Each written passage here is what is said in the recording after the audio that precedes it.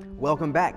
In today's session, I am excited to present to you Jesus' content that he presents to the church in Pergamum, which is the compromising church, but also the church in Thyatira, which is the corrupted church. And I pray that through our study, you'll begin to hone in on some of the ways that these churches gained in compromising their faith and at the same time having practices that were corrupted by paganism and evil. And I pray that your local church would refrain from such practices. So tune in and listen up.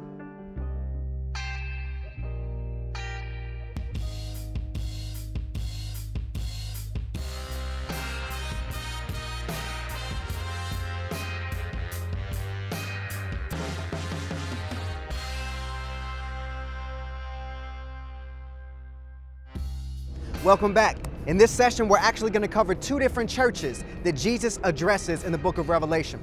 First, we're going to look at the church in Pergamum, which we will see as the compromising church. And then secondly, we're going to look at the church in Thyatira, which was the corrupt church. Now let's start with Pergamum.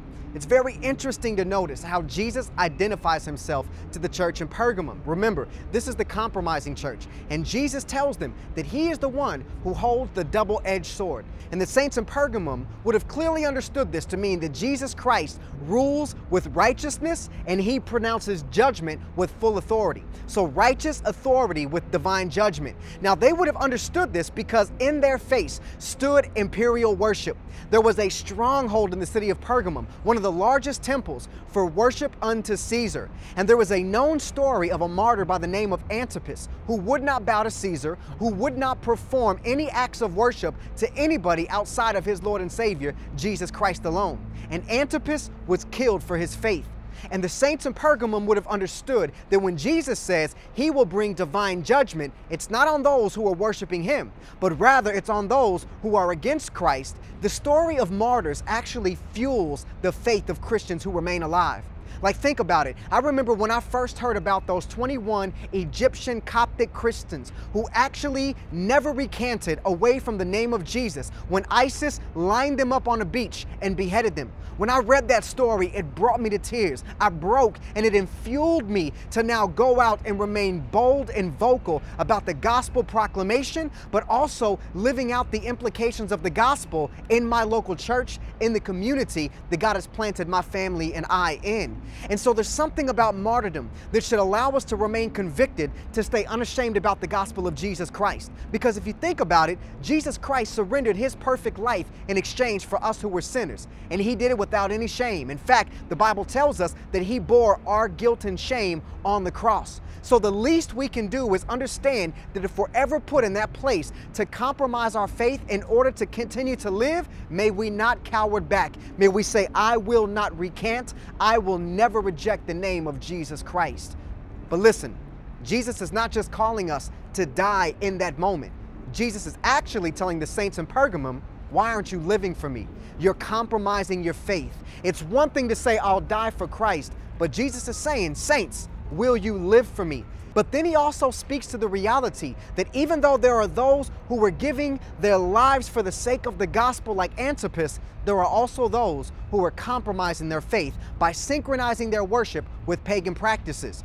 Oversimplified, the reality of what they're doing is they are saying, I want to worship God in spirit and in truth, but I want to do it with these pagan practices as well. This is what we call syncretism. To further explain syncretism, I want to take us back to Exodus chapter 32. Now remember, Moses is at the mountaintop talking with God.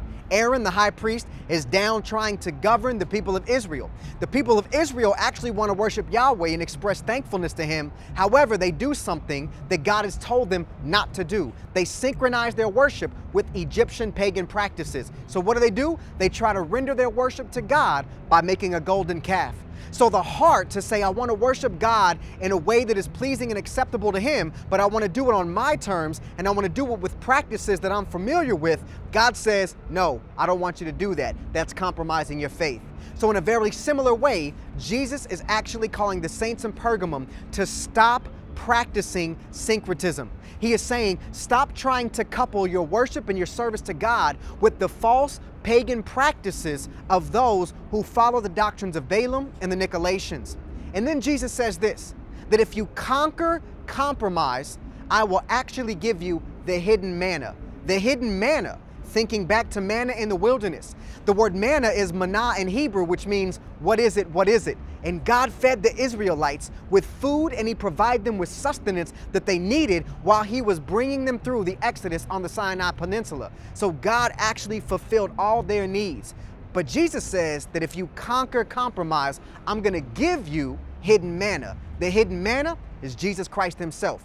Is the fact that you would have uninterrupted eternal fellowship with him by staying faithful, rejecting compromise, and conquering and walking in the victory that Jesus Christ has secured for his bride, the church. He will give to you as your reward himself. So as we think through the reality of the saints of Pergamum, let's allow that to carry us in transition to the saints in Thyatira. The saints in Thyatira were actually corrupting their faith, and they were allowing their hearts to be swayed away by a woman that Jesus calls Jezebel. Now, as we speak on the church in Thyatira, this is the corrupt church. They've allowed corrupt practices to enter into the reality of their rhythm of life. Now, Jesus speaks to the corrupt church of Thyatira by addressing himself as the Son of God. This is again contextualized to the city of Thyatira because the pagans identified their chief god as known as being the son of the gods. So Jesus is clearly countering the normative rhythm of the pagans by saying to the church in Thyatira, I am the true, sovereign, and authoritative Son of God. Jesus begins to then give his characteristics of his eyes being like fire, his feet being like brass, meaning that his perfect, righteous, on-site omniscience can call out all of the infractions to God's righteous laws, and his feet of brass. Think about a wine press. When people would step on the grapes, that their feet would bring the grapes to the point that they're crushed and the juice would flow down. This is Jesus saying, I will crush those under my feet when I bring divine, righteous, and pure judgment. So the question is, how did the church in Thyatira become corrupt? Well, Jesus says that they have been tolerating this woman called Jezebel. Now, whether she was literally a woman by the name of Jezebel or just a woman who shared the same heart as the Old Testament figure, the vicious queen and the wicked queen Jezebel, that's unbeknownst to us. But what we do know is that she had weaved her way into the community of the people of God in Thyatira, and she began to now put false doctrine, overt idolatry, and immorality in the plain sight of the people, and the people were now corrupting their faith by indulging in immoral practices and practices that would promote idolatry. And Jesus said, I'm tired of it. I have given a certain time frame for repentance and now judgment from the feet of brass, whose eyes are piercing like fire, is coming upon all of those who have been swayed by Jezebel. And in addition to that, those who are believers and they have been swayed by Jezebel, Jesus said that he is coming to bring discipline through the form of tribulation and even death. And here you have a church that started rightly on the Word of God, over the course of time began to stray, and they began to embrace idolatry and immorality, and another generation of believers was coming up after them, and they naturally gravitated to the idolatry and the immorality that they saw their parents, both in the faith and arguably in their homes, embrace and incorporate in the life of the church. And Jesus calls them out on it. So as we think about the corruption, this is where we have to think about Jesus giving us the instructions from his very word, how he wants us to address corruption in our church.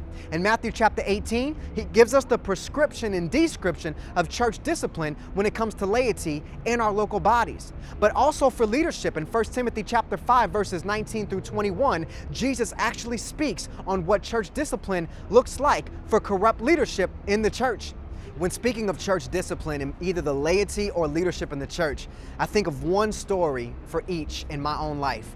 I remember serving in a church where there was a person who was actually living an immoral lifestyle, and there was constant pleas for repentance by individuals who had witnessed it, and it went all the way to excommunication. And when we brought it before the church, there was a high level of grief in regards to this situation, that it would present itself all the way to excommunication. And when the excommunication took place, God showed up in the midst of our people. We saw people who were broken. There was a reverence and an awe for the holiness of God, where people said, I want to come clean for the sinfulness that I've been hiding. And they came forward to the elders and they began to confess their sins. They embraced their brokenness and they said, I want to be spiritually healthy. I want to be free from this addiction. I want to be free from this lifestyle of sin. And we saw God work to purify His church in that moment. We had individuals who had been walking with Jesus for decades that walked up to our leadership and said they had been in churches where they have never seen spiritual discipline take place in a way that was in accordance to the scriptures. And then they saw the people of God respond in a way where they embraced the holiness of God and they wanted to see it real time in their presence in the local church. And they affirmed our leadership in that capacity for following the Word of God. But then I also think about the time in leadership when actually there was a couple of saints that brought to my attention some areas in my life that they felt that I was actually slipping on, specifically in the area of gluttony.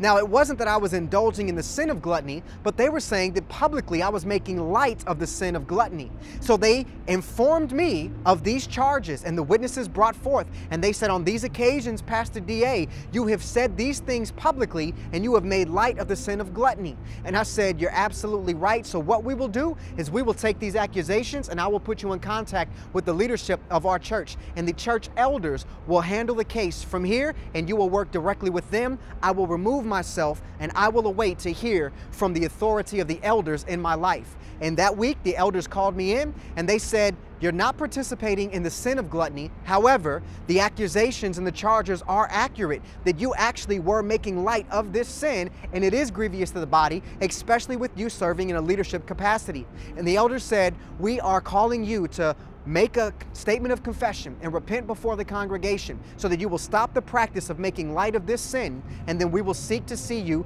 restored spiritually, and we will pray and we will see God do a great work in our midst. And guess what? That's exactly what we did. And to this day, there are people that said, man, I remember when you stood up before the church and you said that you were taking this sin too lightly, making jokes about it. Not that you were participating in it, but the fact that you would submit yourself to the leadership and the authority of the local church who was seeking to live out the scriptures and practical application still stirs them on in their faith to this day.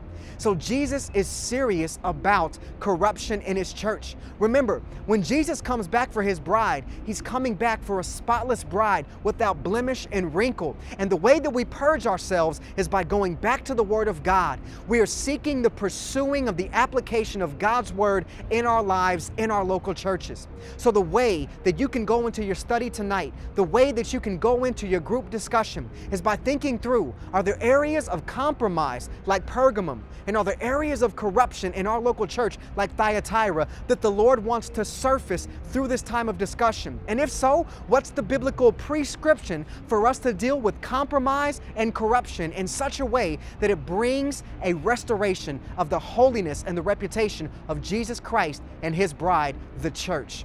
So the application Jesus Christ is calling all of our local churches to is this: walk in victory over compromise and corruption by looking at the Word of God, placing our hearts in submission to its authority and in submission to the local church leaders who are biblically qualified to serve us in that position. So local church, walk in victory over compromise and over corruption in Jesus Christ.